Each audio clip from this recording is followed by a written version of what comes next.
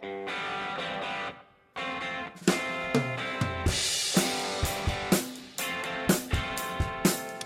to College Soccer Nation, the premier podcast focused on NCAA collegiate soccer, featuring SMU head women's coach Chris Petrucelli and Ole Miss head women's coach Matt Mott. You can download and listen to this podcast on your favorite podcast provider. And if you like what you hear, leave a 5-star review and tell your soccer friends. Now let's go to Coach Petrucelli and Coach Mott. Welcome into College Soccer Nation. My name is Matt Mott. We are here on episode 10. I think we have a fantastic episode prepared for you. Really looking forward to diving into this one. I want to bring in our co-host, as we always do, Chris Petrucelli. Chris, welcome to the show. Thanks, Matt. How you doing today? I've been better, Chris. That was a very difficult night last night for me and the Rebels. We went out of the SEC tournament to LSU with 12 seconds left to go in the first overtime. Really gut-wrenching loss. Did I say LSU? What did I say? LSU Tigers. And, you know, it was hard. It was hard for our team to deal with. It was hard for the coaching staff, because I thought we were prepared and ready to go. You know, I love my team and love how hard they've worked and how well they've done over these 10 weeks of staying COVID-free and those things. So to go out in the manner we did was definitely disappointing. But as I've said to you before, Chris, I give myself 24 hours and I got to get back to it, right? We've got a season to prepare for in the spring, and we'll be back ready to go in January when we get the team back together and take on the spring like you and Brian back and playing in the spring. Has it been 24 hours yet? Yeah, actually, we're taping this at about 5:30. The game was at 2:30, so probably just made it just under the wire. So I can be in some form of a good mood. And then, you know, people don't understand. Happy Matt is when I get to argue with you on different topics. I know that maybe is a little twisted, but arguing with you is always kind of a highlight of my day. So we'll turn positive that way. Let me say this to you, man, and I've said this to you before. I don't know if I've said it on the podcast, but I will say it to you again. You had success because you played 9 games, right? You got through them. Kids did the right things. You stayed COVID free. Your kids stayed healthy. You know, no one got sick. That's success in today's environment. There are, 275 teams out there around the country who wish they could have played 9 games. You know, I've got a team that hasn't played a game in over a year. They die to play 9 games, right? So, yes, the losses hurt, and it always hurts when you go out of the conference tournament. It hurts even more when you're that close and you're in overtime. But I do believe that on the whole, if you look at your program overall, for me, it's success, just getting the chance to play those games. Yeah, we got 9 games. We got better through the course of it. I think that's what you want as a team, and we were playing pretty well at the end, and just wasn't our night last night for sure. So, I'm kind of happy to have this podcast to get me out of that mentality and into this and ready to talk about some college soccer stuff. And obviously, more importantly than that, I get to talk to both of our good buddies, Sarah Barnes from Miami, who's our guest this week, who obviously is a dear, dear friend and part of the family, part of the old Texas family that when we were all there together. So I'm looking forward to that for sure. So let's there's a couple of things that have gone on this week, and I think it's important for us to maybe touch on a little bit. National Signing Day, or the first day that players could sign their letters of intent, was last Wednesday. So we saw players all around the country signing. And you got your group signed, and you're happy with your group? Yeah, we signed 7. I think I agree. It's a fun day. Like, I'm excited for the girls to be able to sign officially, because some of them you've talked about for 2 years. You talked to them for 2 years. You get to post on Twitter. That's always fun. And the signing day pictures you get from them at their houses or at their schools, I think is pretty awesome. So really fun. Yeah, it's a little much for me. I got to be honest. Of course it is. Of course it is. A little much. The pictures and not wearing masks when they're supposed to be wearing masks. And then some of the quotes like goal scorer in the country. I mean, there can't be 400 of them, right? It can't be the fastest player ever. This reminds me when I was at Notre Dame, Lou Holtz used to do this whole big thing on signing day. You know, this is the greatest player. This kid is the best. This kid's the greatest, right? They would pump him up like crazy. And then they'd have practice in August, and he would talk about how they had no players. Oh, yeah, these guys are no good. We stink. We're going to get killed. You know, all this kind of stuff. And I always thought, well, what happened to all those guys back in April that you were talking about that they were so good, right? So I think we get a little over the top sometimes on the expectations that we put out there for these kids. And then, you know, we're always complaining about how entitled they are. Yet all we do is feed it a little bit, you know, with it. So it gets a little bit over the top for me. But well, I think the football guys are obviously extreme. I mean, we had a guy at Ole Miss jump out of a helicopter or an airplane and flew down and parachuted down. When he got down, he took off his shirt and it said Ole Miss a couple years, something like that. Ridiculous. So the football guys maybe look. I think the women that are signing are very respectful. I think it's done usually with class. I agree. Listen, I don't disagree with you that, you know, Susie, who has scored the most in the history of North Dakota state championships, maybe it's a little much of the goal scorer, but it's a nice day. It's a fun day. It's a good day for the coaches. Again, a lot of these players you've worked on for 2 years of recruiting and spending time with them and their families. And now it's a special day for them. And I think it's fun to be able to celebrate it with them at least a little bit. Well, they're the lucky ones, right? I mean, these four kids that are maybe this 2021 class and into the 2022 class are in the middle of this dead period, right? Where we haven't been able to go out and watch them play since March, beginning of March. And it looks like it may be all the way until April. And I feel bad for these kids because they are getting left behind. And the other thing that's impacted them is, you know, the extra year of eligibility that all the players are getting. I think that is going to significantly impact that, you know, that 21 class and that 22 class. So for those kids, I think, you know, they're looking at all these kids signing and tweeting and all this kind of stuff, and there has to be some jealousy there.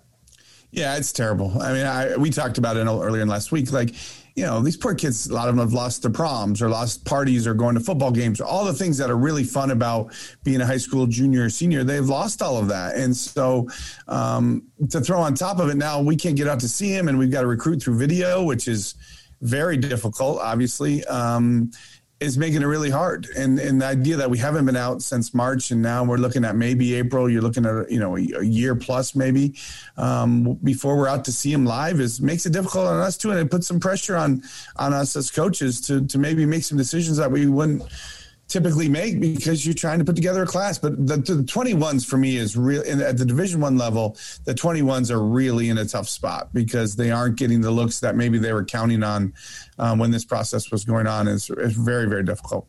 Yeah, and you mentioned recruiting by video, and I think a lot of us this weekend when we weren't watching your team play, we're watching some of the ECNL games from Phoenix, and that was difficult. I give them a lot of credit for putting that together for the kids. I think it was a great service for the kids. But, you know, depending upon what field you were watching, the quality of the video was either really good or really bad.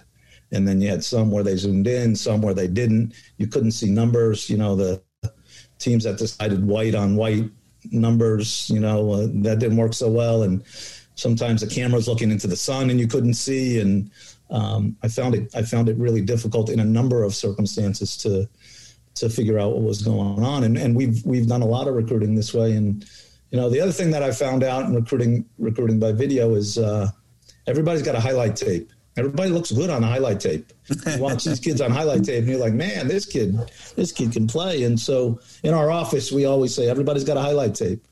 But what we find sometimes is that, you know, the highlight tape isn't really indicative of what the player really is like. So recruiting by video is extremely difficult. And I think we're going to make mistakes as coaches. We're going to probably end up making mistakes in recruiting, and that may feed the transfer portal even more in the next couple of years. Yeah. Well, it's the pandemic. We got a lot to blame on the pandemic.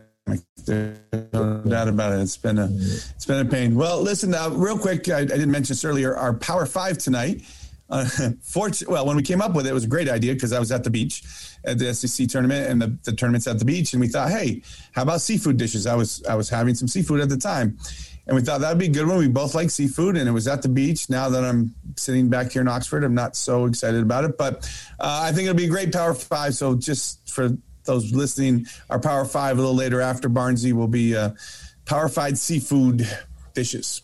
Right. All right. Let's. We ready to bring him in? Yeah, let's get Brian's opinion on briefly, right? If possible. That's no such thing. Too many good minutes with Brian Lee coming at you live here. Brian, welcome to the show on episode number 10. How are you this evening? I'm doing fantastic. How are the two co-hosts? No, we're good. We're good. Glad to have you, Brian. So what's your thought on this dead period, signing day, recruiting, all that kind of stuff? I know you've got opinions. I have opinions, and they're strong opinions, and I don't mind sharing them. Number one, the recruiting by video just sucks. Sucks for the kids, sucks for the coaches. It's 2, 3, 4 years down the line. There's going to be a lot of situations where people regret it, whether it's the kid or the coach. It's not good. There's nothing like seeing kids live and in person. When you're dealing with your own team and you're going over practice video or game video, I think film don't lie. And when you're talking about recruiting, film does lie. So it's not the best setup whatsoever. So didn't enjoy it, but it's better than nothing, I guess, the ECNL this weekend. And then on signing day, here's my thing on signing day. They should make you post 4 years later, Twitter or Instagram or whatever. You have to show your freshman class excited on signing day, and you have to show those kids 4 years later on the same day you announce your next class. So if you got 14 kids, everyone's excited. I cannot wait to go to State U. This is going to be the best.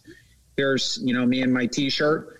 And then 4 years later, when you got your senior class photo and it's head coach and the 3 seniors who happen to all be all league or, these things. And where did the other 9 go? That's, super interesting to me. Well, hold on, Brian. That's someone else's senior photo. That's just not fair. Let's keep it real, right? It's not a perfect recruiting is not a perfect science. Right, you're trying to recruit the best kids you can. That's right. You're trying to recruit the best kids you can, and then if it doesn't fit, it doesn't fit. Like if they come in and they're just not the right fit, then they should go somewhere else and find another opportunity. So you have reaped many benefits from that, have you not, through your time? Well, I don't think it's fair to say that it's the coach's fault or the player's fault because sometimes it doesn't fit. Yeah, but sometimes the coaches run them off. Yes, I don't think that's right either. Again, life is always what I say with you: sunshine and soda pop. Everything is always wonderful, right? Yeah. But there are a lot of situations where it ain't good. It ain't good. No, but it's not good for the player either. If they're not playing, then why should they stay? There's 338 other schools they can go to. Well, maybe they should stay because they're at the academic university that they wanted to be at, and they're actually going to get a really quality degree. As you know, sometimes the coaches at those academic universities have a recruiting personality and have a coaching personality. When they get there, the coaching personality is not what they want, so they move on. And that goes to Brian's point of everybody should see that, so we all know it. So now but that's not always the reason why they leave, Chris, is my point. There's many reasons why you leave.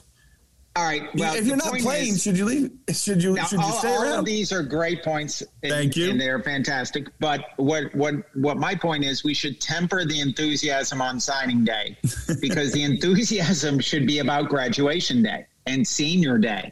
So it's a little over the top, and we do, and it's a little disingenuous. And back to Chris's point where you guys were talking, we're feeding the entitlement that we all complain about on signing day. And then we're creating heightened expectations for the kid by when coach, and I'm as guilty as anybody. I mean, please don't look up 8 years ago, 14 years ago, the Brian Lee quotes about LSU signees. And you had 5 of the top players in the country, I think, all in the one class. Yes. As long as you say it, it's true, Matt. That's what I live by. this, so we're feeding that entitlement, and then we can't complain when we get them and they're complaining about playing time. Well, you said they're the world's greatest goal scorer. Yeah, see, my point on that is that's our mistake. That's not their mistake. It is our mistake. Absolutely. Right. Yeah. Right. And we're setting them up for failure to a good degree when we do it. We're not doing them any favors. So, with this modern kid, I think tempering our enthusiasm on signing day is beneficial to us and beneficial to the college program.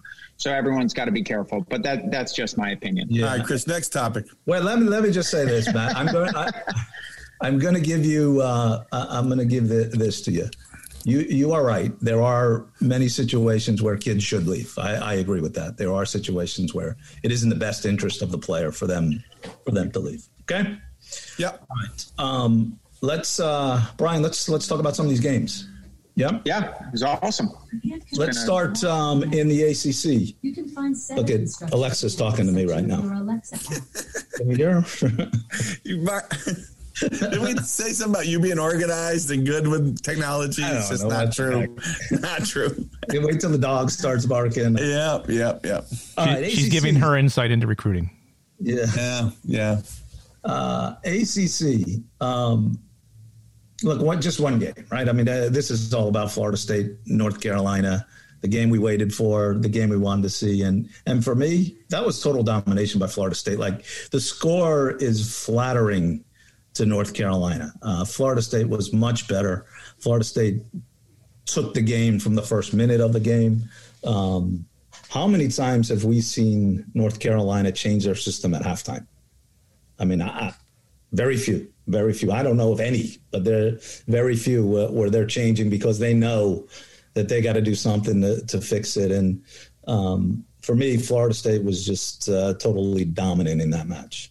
Yeah, and in keeping in mind that those are the best two teams playing this fall by far, inarguable. Of the teams playing this fall, that's number one and that's number two. We didn't know which order before that game kicked off. We're all very hopeful that they beat, their semifinal opponents so we could see the game.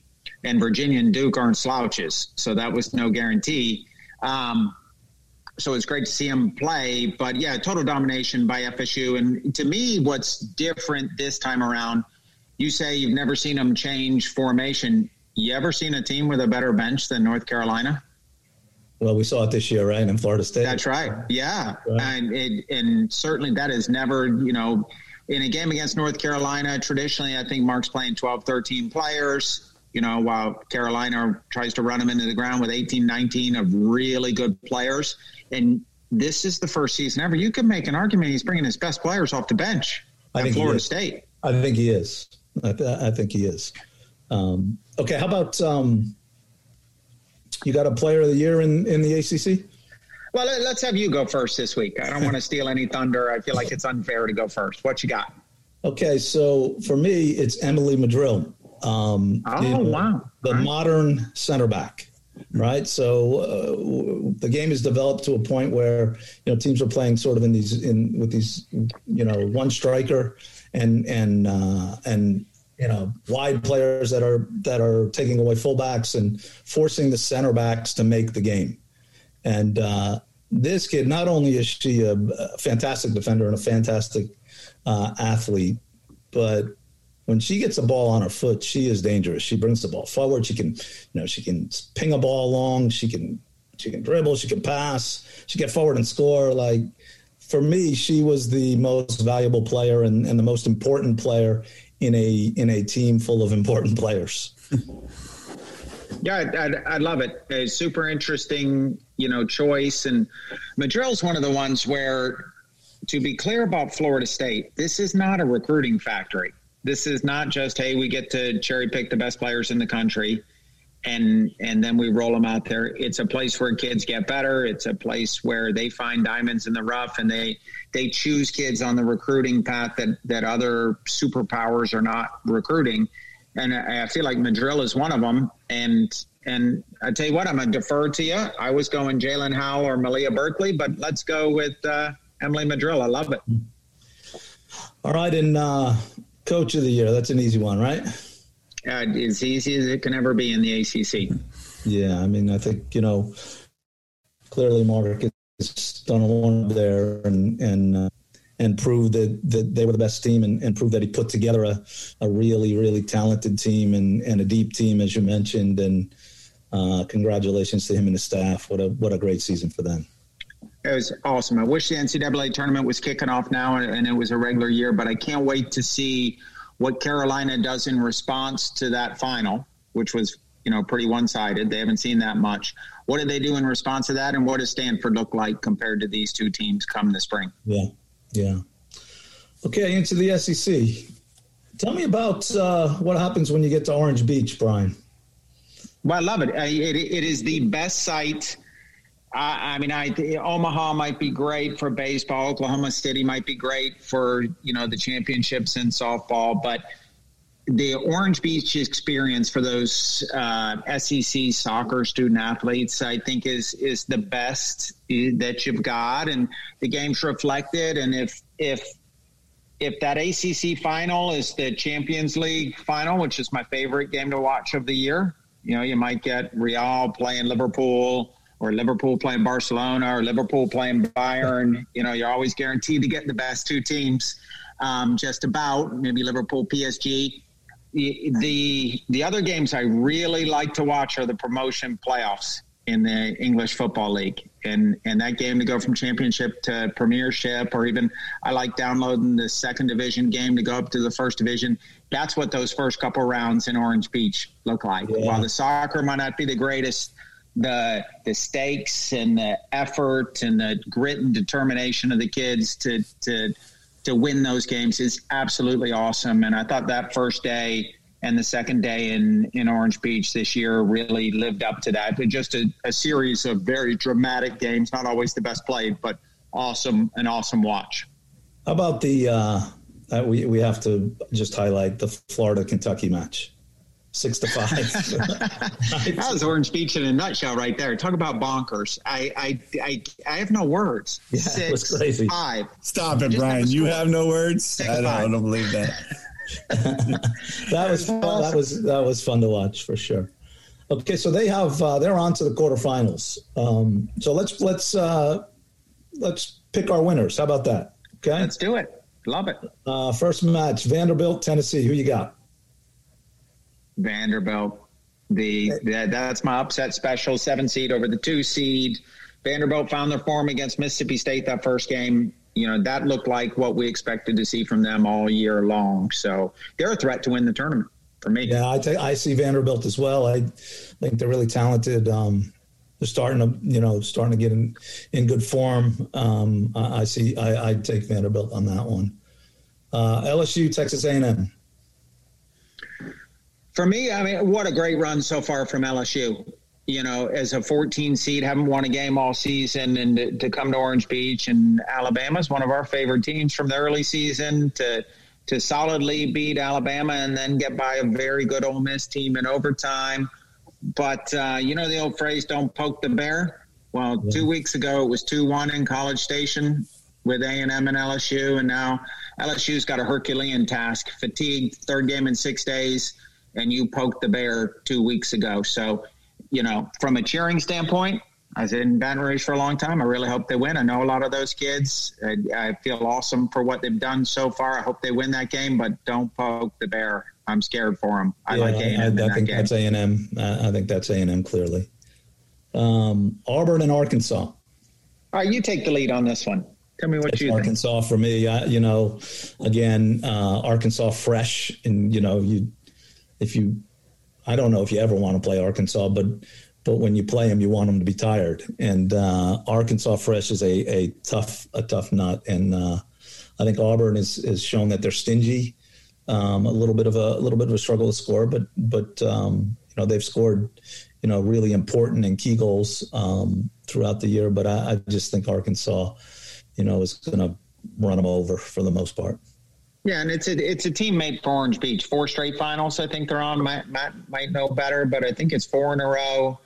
That playing style is so hard to deal with, especially if you're a little fatigued. So I think that's Arkansas. But full credit to Karen Hoppe. That's one of your Coach of the Year candidates in that league. For sure. And then Missouri and South Carolina. I think this is an interesting one, Brian. I'm going with Missouri in this. I think Missouri's, they've been scoring goals like crazy.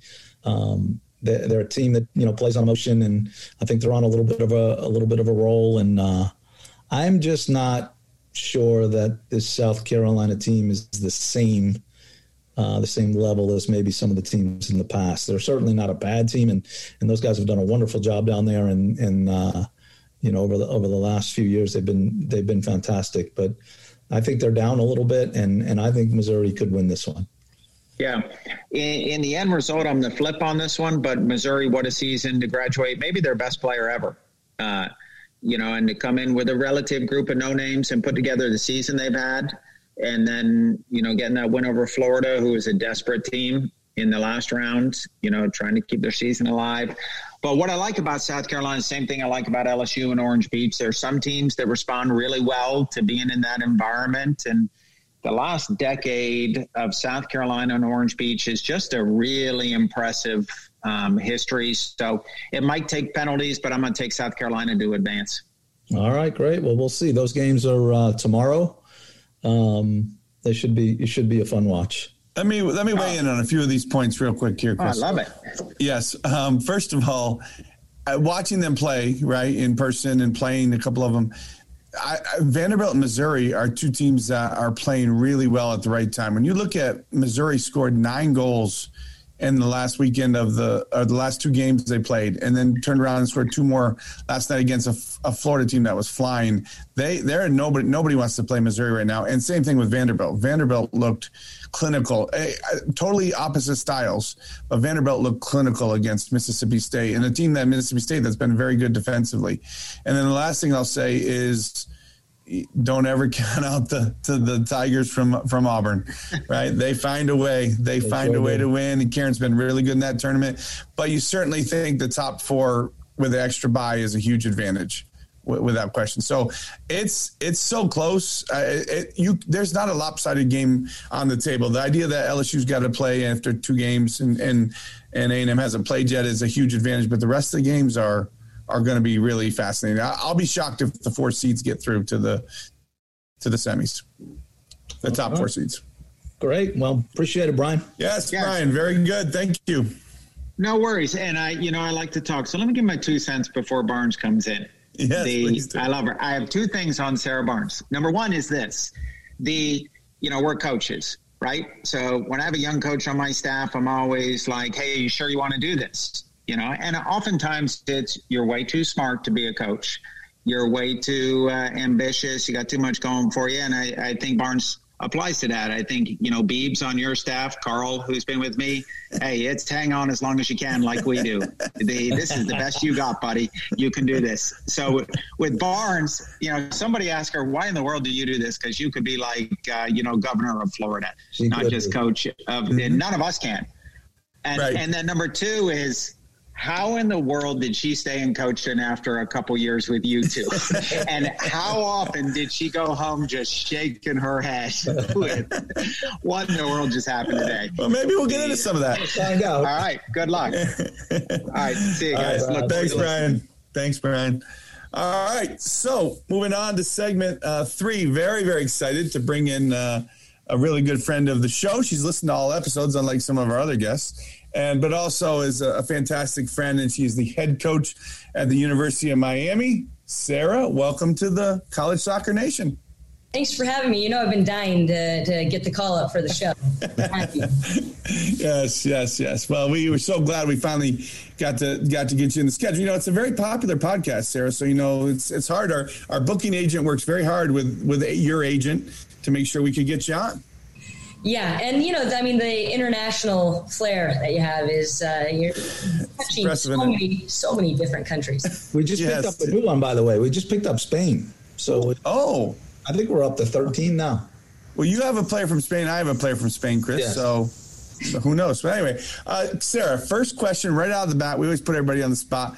Tell us about going from being a top player, and you were a big-time player at UConn, in your college career, obviously, and now into a big-time coach. Tell us just a little bit about that transition from being a player into coaching and now into, a head coach at a big-time program. Yeah, I started coaching when I was in high school. school, actually. I had a U10 boys team, and they were awesome. I mean, they'd do anything you asked them to do, and I was all over them about using their left foot, and they'd score a goal with their left foot and freak out about it, and I kind of got the bug. My dad coached me early on, so I sort of had that experience, and so that was something that I always had a thought to do, and when I was about to graduate and the volunteer position was open, I was going to go to grad school at UConn, and Lenny gave me the opportunity to stay on board and work with them.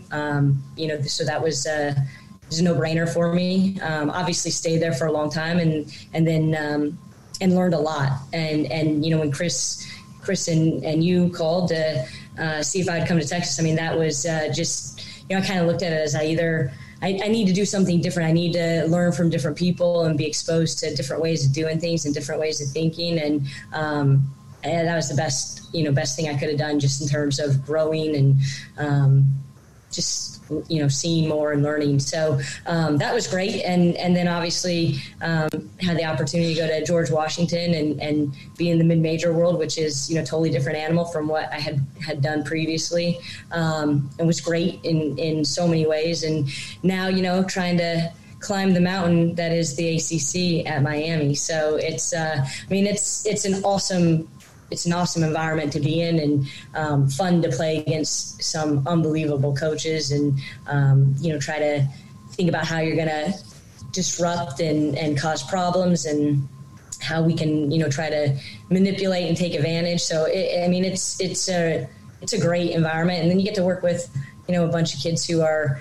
I was just talking with a former player actually from GW tonight, and she's just became a PA, and she's like, I'm looking at this job and I have to work nights sometimes, and there's, it's neuroscience, and I don't know that much about that, and I don't know how I'm going to do it. And then I think I did a lot of hard things in college. I think I can do it, and I'm like, yeah, that's the beauty of working with these people, these young people. My brother always complains about, I got hired this person, and, they're hard to work with, and, this, that, and the other. And I'm like, yeah, hire an athlete. These kids know how to work. They know how to grind. They're, like I always joke, even the biggest slacker on my college team is like crushing it in the world right now, So it's a pretty big, it's a great world to be in. Yeah. So did I hear you right real quick? You said one of the best decisions you ever made was to come work with me? Did you say that? I felt like you said that. I did, yeah. I did. Thanks, Barnes. I feel the same way. I definitely got better. Yeah, no problem. All right. Chris, you got a question? I got a couple of things. First, I want everybody to know that just a quick little story on when Sarah came to Texas. There's after about a month or so, and where Matt would come in and say, hey, what do you think about this? And I'd say, well, ask Sarah, right? And then he'd come again and he'd say, hey, what do you think about this? And I'd say, well, ask Sarah. So after doing that again and again and again, finally he said, is Sarah the greatest ever? Like, everything's ask Sarah. So Sarah became known as the greatest ever. So we didn't call her Sarah. We called her the greatest ever, which she certainly is. Totally agree. I want to ask you, Sarah, about your experience with playing for Lenny at UConn. I always enjoyed playing against Lenny. I think he's a wonderful guy and a fantastic coach, and for me, a Hall of Fame coach. But you got the chance to play for him, So what was that like? Yeah, he's a legend, right? I mean, he's had so many great teams, and man, he did it forever. Sometimes I don't know how. I don't know how long I'm going to make it in this industry. But he's really interesting guy, like a player's coach. In that he gives you a lot of freedom.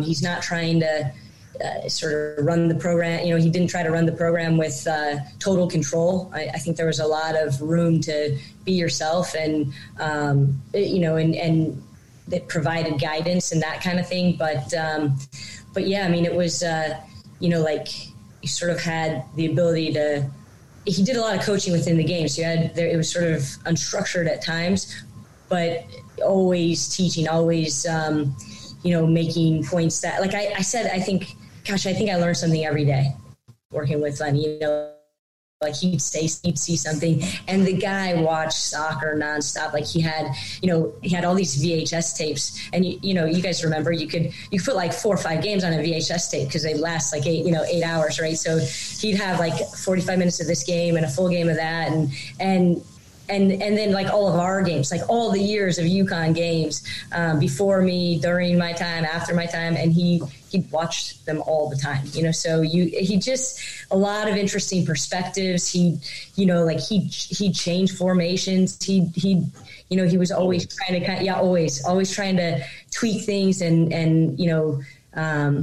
it was interesting. And, like at the end, he's just, he's got the, I swear he would go to, he's been here in the country for a long time. When I played for him, he'd probably been in the country for, 25 years. Right. And, but he would go to Greece and see his mom and come back, and, you'd think he hadn't lived in the U.S. for one day, and the accent would be so strong. And so, I like my favorite, just the start of, being a freshman, everything's new, you're trying to transition. And, I think it's our first game, halftime, we're playing at Providence College. We're not playing very well. So he makes a couple points, and he says, in other words, guys, keep your focus and have a preface. And everybody got up and started walking to the bed. And I was like, what did he just say? So I stopped Ginny Woodward, and I said, Ginny, what did he say? Oh, in other words, keep your focus and have a purpose. Okay. Got it. So we had a lot of that. There's a lot of Lennyisms that entertained you. What a great guy and a great coach and successful coach. But you mentioned VHS tapes. And I think Matt wants to ask you about a VHS tape. Yes, I knew. Let's put you in the time machine, sir, and go back to when you were a player at UConn and you played Notre Dame in the conference championship. Now, we had that VHS tape from Chris for some reason. I found when we were at Texas, and we were able to put the game on. So the game, I'm just going to set it up. The game was going on, and Notre Dame was doing pretty well, and they scored a few goals, and they got to be 6-0. And then you got a chance, and you buried the chance in a great goal. And what happened after that? I was, Matt, now you got to remember, Notre Dame, that team was a very talented team. That was the best team in the country that year. Yeah. And no question. And so, you're struggling, and you're trying to pull your team out and, motivate them and keep them in the fight, so you can finish strong. So that's all, Matt. So just got excited. You got pumped her arms in a fist, jumped around like it was the game winner, and it turned into 6-1. But let's be honest now, sir. Let's keep it honest. You did play them one other time that year, correct? We did, yeah. And what happened in that game? Yeah, it's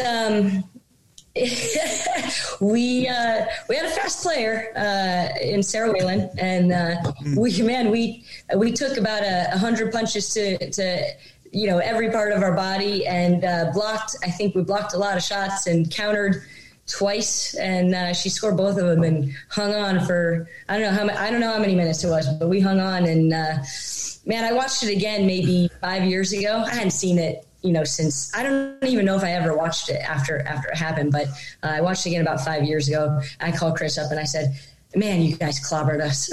He said, but you knocked him out. We did. Knocked out the big, powerful Notre Dame team. We did.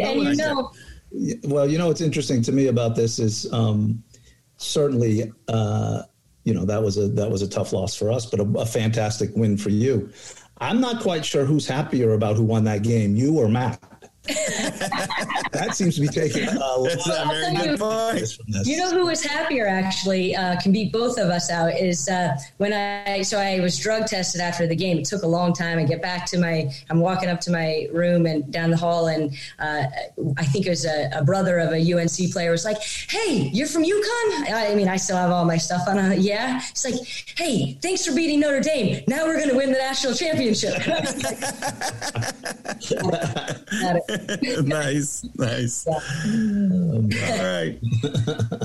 Well, tell me about you're in a little bit of like a different situation, at Miami than let's say you were at UConn and Texas, right? I mean, UConn and Texas, at the times established teams and quality teams and things like that. You go to Miami and you kind of have to build. and start over, right? And you're taking over a new team, and you're trying to have some success and things like that. And it's just a different animal, isn't it? Yeah. Yeah, it's like the Loch Ness Monster, I think. It's right. I mean, it's just it's a tough league, and the teams are so talented, and they're, even, and you talked about how deep FSU was. They're all, pretty deep to a certain extent, right? They've got kids who can come off the bench and be pretty dynamic. It's I think it's interesting, and like every week it's fun. It really is to go through the games and do the scout and try to come up with a plan that you think will work. And I think we talk about it all the time as a staff. We go in every week, we're like, if we do this and we do that and we get this right, like we can beat these guys, and then you go in and that doesn't always come through. They've got different plans for you, but I think the hardest part is just there's so much failure, and that doesn't mean you're not getting better, and it doesn't mean that the kids aren't growing, but keeping them in it and fighting and committed to the process. I think that's probably the biggest challenge is just getting them to understand that from a long-term standpoint, at that age, you're so focused on the current moment, what you're doing right now. And we look at it, we can have a little bit longer perspective. I think that's the hardest part, is just keeping them in the right headspace to be able to do the kind of heavy lift that you have to do when you're building a program. Yeah. Great. Really well said too, Barnesy. So I think it's important that people understand that, the three of us are certainly very good friends, and we had a great success at Texas. But, it all came about one day when Nicole Nellie Nelson, another great friend of all of ours, was the assistant at Texas and got the OU head coaching job, and left Chris and I. And Chris came to me in a panic and said, Matt, what are we going to do? How are we ever going to replace Nicole? She's probably irreplaceable. And I said, no, Chris, I can find somebody. So I went to hard work, and Sarah Barnes' name kept coming up. So I wanted to be clear that I really handpicked Sarah Barnes to be the assistant at Texas with us. And of course, she became the greatest ever. So at some point I should get credit for that, Chris, I think. Look, I can't argue that you didn't handpick her. You certainly did. I don't know about all the hard work, because I remember what you did, okay? You went to the top 20 teams in the country, and you looked at all of the assistants. So that was 20, okay? Yeah. And you said, this one might be good. That is not true. And I said, wait, I remember her.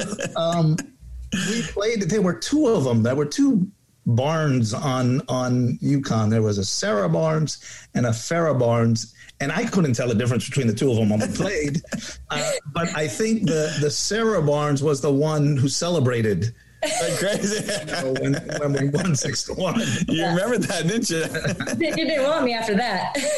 Yeah. Listen, Farrah Barnes is a good story. We roomed together. I don't know why they put us together, but they put us. That's crazy. Sarah Barnes and Farrah Barnes. And at the time, nobody has cell phones. So you have you have the phone on your desk and people will call. And I'll tell you what, when you say that, is Sarah there? Sarah, Farrah, you can't tell what the difference. Sarah or Farrah, S or F. You go through this every time somebody called. And somebody would say, Barnes. Yeah, I know. That doesn't help. So we really struggled with phone calls freshman year. And then one time I called, and my grandmother called rather. And I said, hi, Grandma Barnes. And she's at her desk, and she turns around and goes, I have a Grandma Barnes. I was like, I know you do.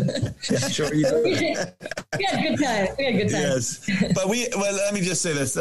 It's been so fun working when we worked together with Sarah. And Sarah is the hardest worker there is. She was there at the first one there, last one to leave, all that kind of stuff. But what she did do is she really hurt me and all of the players I recruit, because whenever we went recruiting together, she would say, well, do they use their left foot? Do they use their left foot? So then I started watching, she doesn't use her left foot. So any recruits out there, use your left foot because the coaches are watching. And now I'm just almost obsessed with, wait, did they touch it with their left foot? Did they use their left foot? Because that's all from Barnesy drilling that into my head. You got to be two-footed, right, Barnesy? Got to be two-footed. It really is. I don't.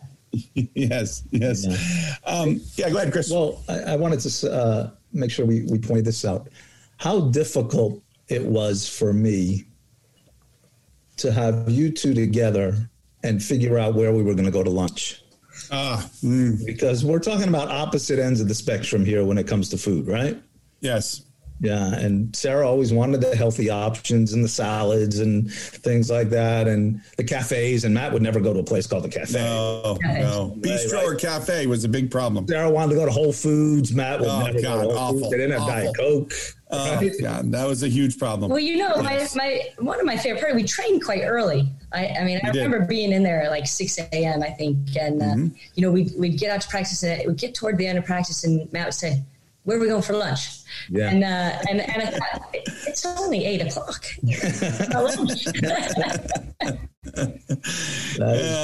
But Sarah wanted to go, we should go try this new cafe. Yeah. I ain't going to no dang cafe. And then, what about, I heard they opened this brand new bistro. I'm like, Barnesy, I'm not going to a bistro. And then Whole Foods is the greatest. Whole Foods is the greatest. So I'm like, all right, I'll try Whole Foods. She's like, they got a pizza stand and they have a bar. Who doesn't sell Diet Coke? I thought we had you. I did. I thought we had you at Whole Foods because the pizza, the barbecue, and I think you were kind of like, okay, this is all right. And then Diet Coke, and I didn't know. I didn't know. It and then I feel like there was another place we went, and it was off. Like the tap was off. Yes. And you were not. I was like, okay. That was a cafe, no doubt. Yeah. Bad. Yeah. All right. Let's go, Barnesy. Oh, no. You got another question, Chris? Just one quick one. Your staff, right? And especially there's a young guy there, Nick, my son, who tortured me for many years growing up. Is he torturing you, or is he being okay for you? Well, I'll tell you, I just texted him during this because he started, we have some individual meetings tomorrow. And so he's sending me, you're hearing this like ding probably come across every couple minutes because he's sending me the links for the meetings tomorrow. And I texted him, stop emailing me for 10 minutes. The guy's on his phone all the time. He keeps emailing to me. So I'm not sure if he's just ignoring his boss's texts or what's going on. But now he's, you know what, Nikki's he's got a lot of energy. He is, you tell Matt he's sunshine soda pop. Nikki's got that optimism that, is massive when you're trying to build a program, isn't it? Like you need that energy and that positivity and he's just, he just took over a JV team, which is awesome. Yeah. He's got his first head coaching gig and won the first game over the weekend, tied the second, and he said, "We're going to win the league." So that's Nicky in a nutshell. Totally. He's been awesome. I've appreciated you sharing him for a couple of years. Right. Yeah. And let's keep it real. Nicky was a really good player. Played in the DA league, then played at SMU and Greensboro. But when he was 10, I beat him in a race. Just FYI, I want that out there. That Nicky was big time athlete, top level athlete. I beat him in a race. You knocked him over with like 2 I did not knock him over. He ran into me, bounced off me, and lost. And he was like 10 years old. He bounced off me. He bounced off me, and I won the race. I got to the finish line before him. Anyway, he's not here to argue it, thank God. All right, Barnesy, listen, tell us, give us a few minutes about the University of Miami and why you love it and why it's great. We're obviously big fans, but, spend some time telling us about Miami. Yeah, you know what? I think first it's Power 5 athletics, but I think with a family environment. And I mean, as we discussed, this year was a tough year. And of course, people are always in your department are always supporting you. The ADs have been great, but, we had other coaches stop me and, just just encourage you and take the time to, hey, I've been through this and you got it, keep going.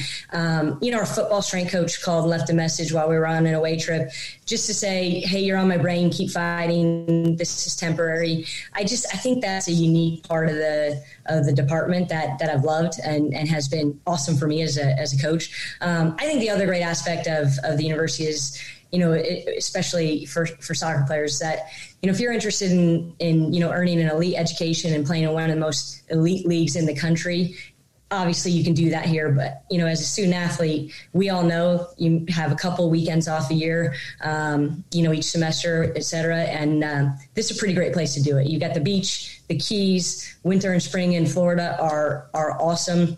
It's a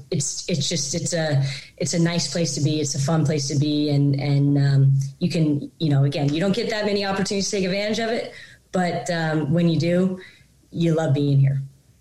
Yeah. I've been down there obviously a couple of times visiting Nick, and what a beautiful campus and just a great place to be. And I think it's a place that certainly you're going to attract great players and quality recruits. There's really nothing bad to say about it. It's just a good place to be. Yeah. They just got to deal with me. That's all. Yeah.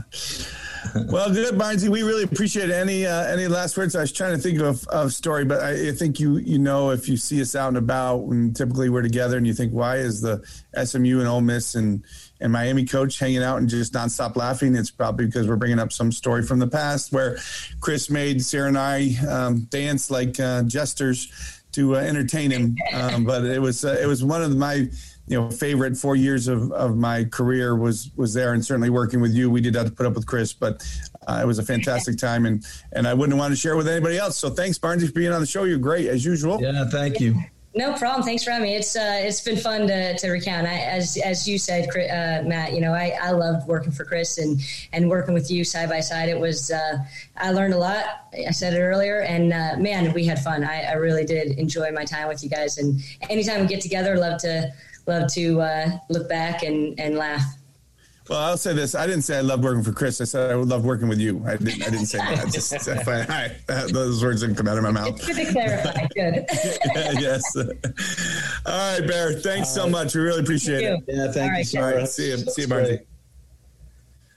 All right, Chris. What are you looking forward to this week coming up? Well, we're running low on games to watch, aren't we? Right? I mean, we just have the SEC games, but it's more sort of wrapping it up with my team. We're finishing training this week and going through some individual player meetings, which is always enjoy them. A chance to sit down and talk to the individual players and talk a little bit about their development and what they need to do, what they need to work on, where they're headed, and that kind of thing. So, it's kind of just a week to start to wrap things up. Yeah, we same thing. We've got we're going to do some meetings with the players, but I think the big thing for me is the thing I'm most looking forward to is not 3 COVID tests this week, right? I mean, that's taking a break from getting tested 3 times in COVID is something to look forward to. Being able to start to kind of look back at the season and analyze it and get ourselves ready for the spring. It's a strange time, Chris, because, you're talking to the players and there is a spring season coming, which is not normal. Normally we're talking about development and everybody's going to play a lot and we're going to try and get better in our 8 hours and 20 hours. But now we're saying, okay, no, wait a minute. We're going to play some games and, a number of games and that are meaningful. So that changes the mindset for sure with the team. So, it's different, but certainly looking forward to. But I am looking forward to not having to do COVID testing 3 times a week. Yeah, getting that swab up your nose 3 times. Yeah, it's not a lot. How about this too? You real quick. So we get on the beach. We got to get tested at the beach, right? We got tested 3 times here. We get to the beach and say we get tested again. So I walk in. I'm the first one in line with our team, and I say to the testers, "Hey, who's the nicest?" So this guy raises his hand. So I go over. He goes, "Hey, just FYI, I'm from Mississippi State." Oh, yeah, he went deep. Let me tell you, he went deep. I'm like, oh, God, how did I get this? So he saw me. He knew it. Ole Miss. He's going to take it out. He took it out on me. No, he was fine. Yeah. Anyway, all right. Shall we do it? Is it Power 5 time? Power 5. So we're going to have a discussion about yes. Right? Yes. I mean, we're getting a number of people who want to vote on the Power Five. Right. Everybody has a say, and all of them say I win all the time. That's not true. But there are a number of people who would like to be involved in voting, and we've mentioned that, you know, we usually listen to Mark and his wife. And who did they pick last week, by the way? I thought they picked me. No, they picked me. Military Week, they picked me. They did. They did. That's right. Thank you. Because they basically gave you the sympathy vote, and it was like, you didn't really win, but we're going to say you won, right? Hey, you know, Chris, if I'm up for something and I win because sympathy vote, I'll take it. No problem. I don't care what the vote is. I'll take the vote. Sure. I mean, you got to win every once in a while. I mean, 10 times. Of course. Sure. Anyway, so we take their input, but now you have a couple of other people who have asked to be involved. Well, on Twitter, Brian Copham, a friend of the show who listens every week, who had a great comments about the candy argument, and he agreed with me about no one gives full-size candy bars. And then he also weighed in this week and gave it a draw, which I thought was very nice. So I think we should bring him on as a voter. And then the other person who reached out to me was Coach Hoppa, who we're going to try and get on next week as our guest, Karen at Auburn. She wants to vote as well, and she did kind of hammer me about the Jordan LeBron argument. She's obviously from Chicago. She's a huge Jordan fan, but she wants to vote, which I think that's a fair person to vote. She's very fair. Okay, well, here's what I think, and I mentioned this to you earlier. It's, you know how in the election right now they're counting the votes, right? Right. When they're counting the votes, they have to have like a Democrat and a Republican observe, right? Just so it's fair. So I feel like you should have your people, and I should have my people. So you already have Karen as one of yours. She's a friend of the show. She likes you too. Why is she just on my side? Well, you do have a longer connection with her than I do. Wait, yeah, she's the godmother of my child. Wait, she was in our wedding. Do you not want her? I do, but I think she's also very fair. I think that we should have to approve. So I approve of her. Yes. So okay, that's good. Karen is good. Yeah. You have Brian, who I think you're probably a little bit closer to than Brian Lee, Brian Cobb, through your connection. I'll approve. I'll approve it though. Okay, I'll approve it. That right. Yep. You have told me that Mark would be mine. I'm okay with that. You're okay. Yes, clearly. Yeah. I get to get another one then, right? Yep. All right. I'm going to take Derek Leader. Will you approve that one? No, I will not approve that one. What do you mean no? He was your assistant in ODP, and he's always having Chris this and Chris that. I do like, no, you know what? I'll take Derek. He's a fair guy. He's in. Right. He's in. And we need one who's just absolutely neutral. Down the middle. And I think it should be Brian Lee. Nope. All right. I think it should be Jim Wayne. Jim Wayne. Okay, I'll do that. Well, he's got to listen, though. I don't know if that'll happen. He listens. I don't know. Well, let's work on it. We got one more. We'll work on it. We won't add one yet, but we have to ask Jim that. Yeah. All right. Here we go. So the Power Five this week is seafood. Right? Seafood. Yep. All right. So you always go first. I'm going first this time. Okay. Number 5, scallops, sea scallops. Yeah, pretty good. I didn't know you like scallops. I do like scallops. Yeah, my wife's a big scallop fan, so every time she gets them, she never eats her whole plate. So I just get to get half one. Scallops pretty good. Scallops. I don't necessarily always order them, but I do like them. I certainly like them as appetizers. Delicious. Yeah. Okay, you're number 5. Salmon. No, see, I like some nice salmon. Everybody, I hate salmon. Brian Lee eats salmon every time we go out, and it's good. No, it smells nasty. I'm not a salmon fan at all, so I think that's a terrible choice. No, I don't think so. It's terrible. All right, my number 4, oysters. My number 4 is very similar. Mussels. Okay. Yeah. We'll give it an even pass. All right, my number 3. Yeah. Shrimp cocktail. Not bad. You can do better in the shrimp category, but not bad. How can you do better? Cooled we'll shrimp get to cocktail? We'll get to it. Okay. I don't think there's anything better than shrimp cocktail. My number 3 is anything with crab meat.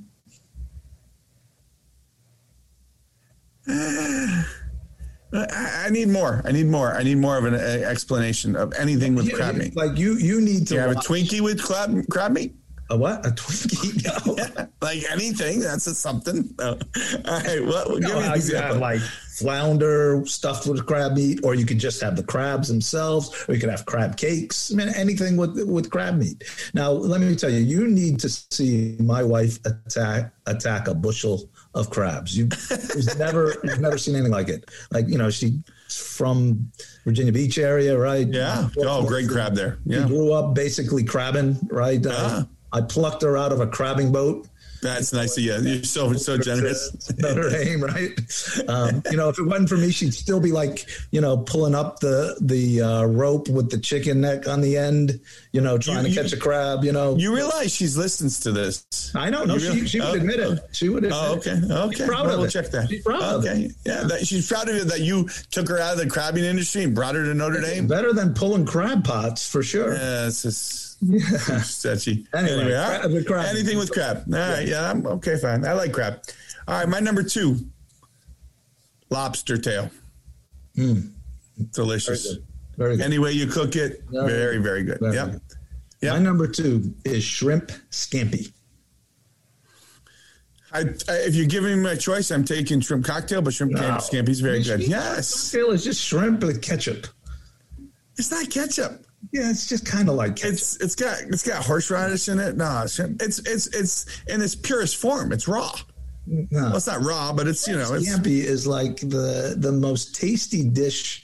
I mean, it actually gives the shrimp real flavor. You don't have to glob a bunch of sauce. Are you going shrimp scampi with like pasta, or just straight the shrimp in the melted garlic butter? Oh, in the it's a little bowl. In a little bowl, we do it for Christmas Eve. Christmas, yeah. I came to your house one time for Christmas Eve. Yeah, it was delicious. Yeah, no, it was good. No, it's good. No, good for sure. All right, number 1 for me, without question. This is going to be stupid. No, it's not. Crawfish boil. Whoa, mate, it is so good. All summer long, we do it like every Friday night. You get the crawdads, you get a sausage, you get potato, you get corn, boil it all together. Spice, my problem with the crawfish is like, it's a lot of work and you just get a little bit of... You do, but that's kind of the fun of it. It's like it's a whole ensemble of eating where you have it on the big, you put it on the table and you mix it all up. You suck the head. Oh, it's so good. Crawfish, delicious. No. Well, I mean, I am in Mississippi. These are the things we do here, Mississippi, Louisiana. We're big in crawfish. You are. It's very good. You are. You never. I won the local vote on that for sure. York, did you? No, I didn't have crawfish in New York. I never even heard of it. My number 1 is the whole lobster. Not just the tail. It's the whole lobster. I don't know if I've ever actually done the whole lobster with the little claws.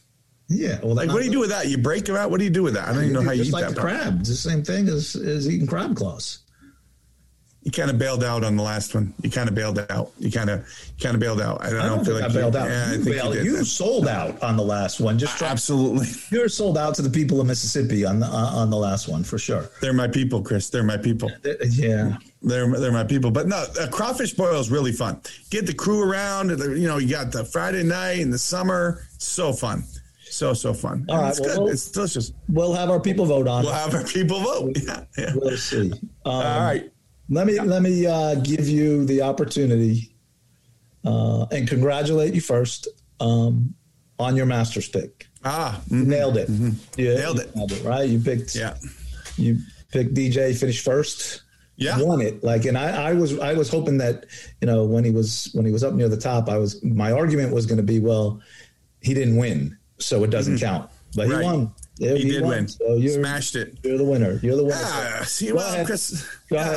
First of all, let's start by saying I'm a much better golfer than you, so I understand the game. And looking at DJ's swing, it's not surprised that he would be someone that could win at the Masters. Just like I just saw it. He's such a quality player, and it was time. It was his time, and just a great player. Let's talk about the top 10 golfers in the world, and he was number 1.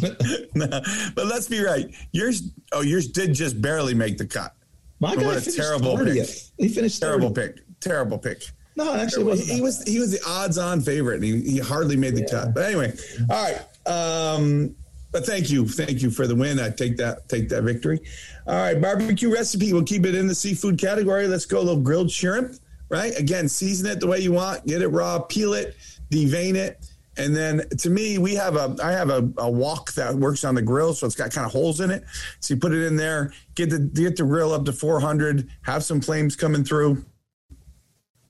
Get it in the wok, mix it around, put a little oil in there if you can, and oil on the shrimp, really, and then put in the wok. 1-2 minutes max. Make sure you're flipping them as they go. They're going to turn that nice orangey color. If they get to a C, they're too well done. So get them just before they're a C or as they're starting to become a C. That's what you're looking for. So a little grilled shrimp this week from a barbecue recipe. And enjoy. Always fun to do. Yeah. Sounds good. All right. Is that all we got? I think that's all we got. Take us out. Another great episode. How good was Sarah, by the way? It's greatest ever. Definitely. She really is. Let's keep it real, right? Yeah, you can talk to her all day. She's just so fun. And she's the hardest worker out there. And so bright and so positive. And she really is next level. She is next level. So fun having her on, and that won't be her last time. We'll get her back on. But anyway, thank you for listening. Another great episode, College Soccer Nation. Tell your friends they can download this and any previous episodes as they want on all the usual places, Stitcher, Spotify, Apple iTunes. If you want to hear us, tell your friends, give us a 5-star review. Any suggestions, right? Send us an email. You can get our emails off the website or certainly off the description of the podcast. I want to thank Darren Mott, cyber guy is out, CYBUR. His podcast is great. He does a great job producing the show. We appreciate him. Chris, have a great week. We'll talk to you next Monday. All right, we'll do it. If you have questions for Coach Petrucelli or Coach Mott, you can reach them at chris@collegesoccernation.com or matt@collegesoccernation.com. College Soccer Nation is presented by DJM Productions and produced by Darren Mott.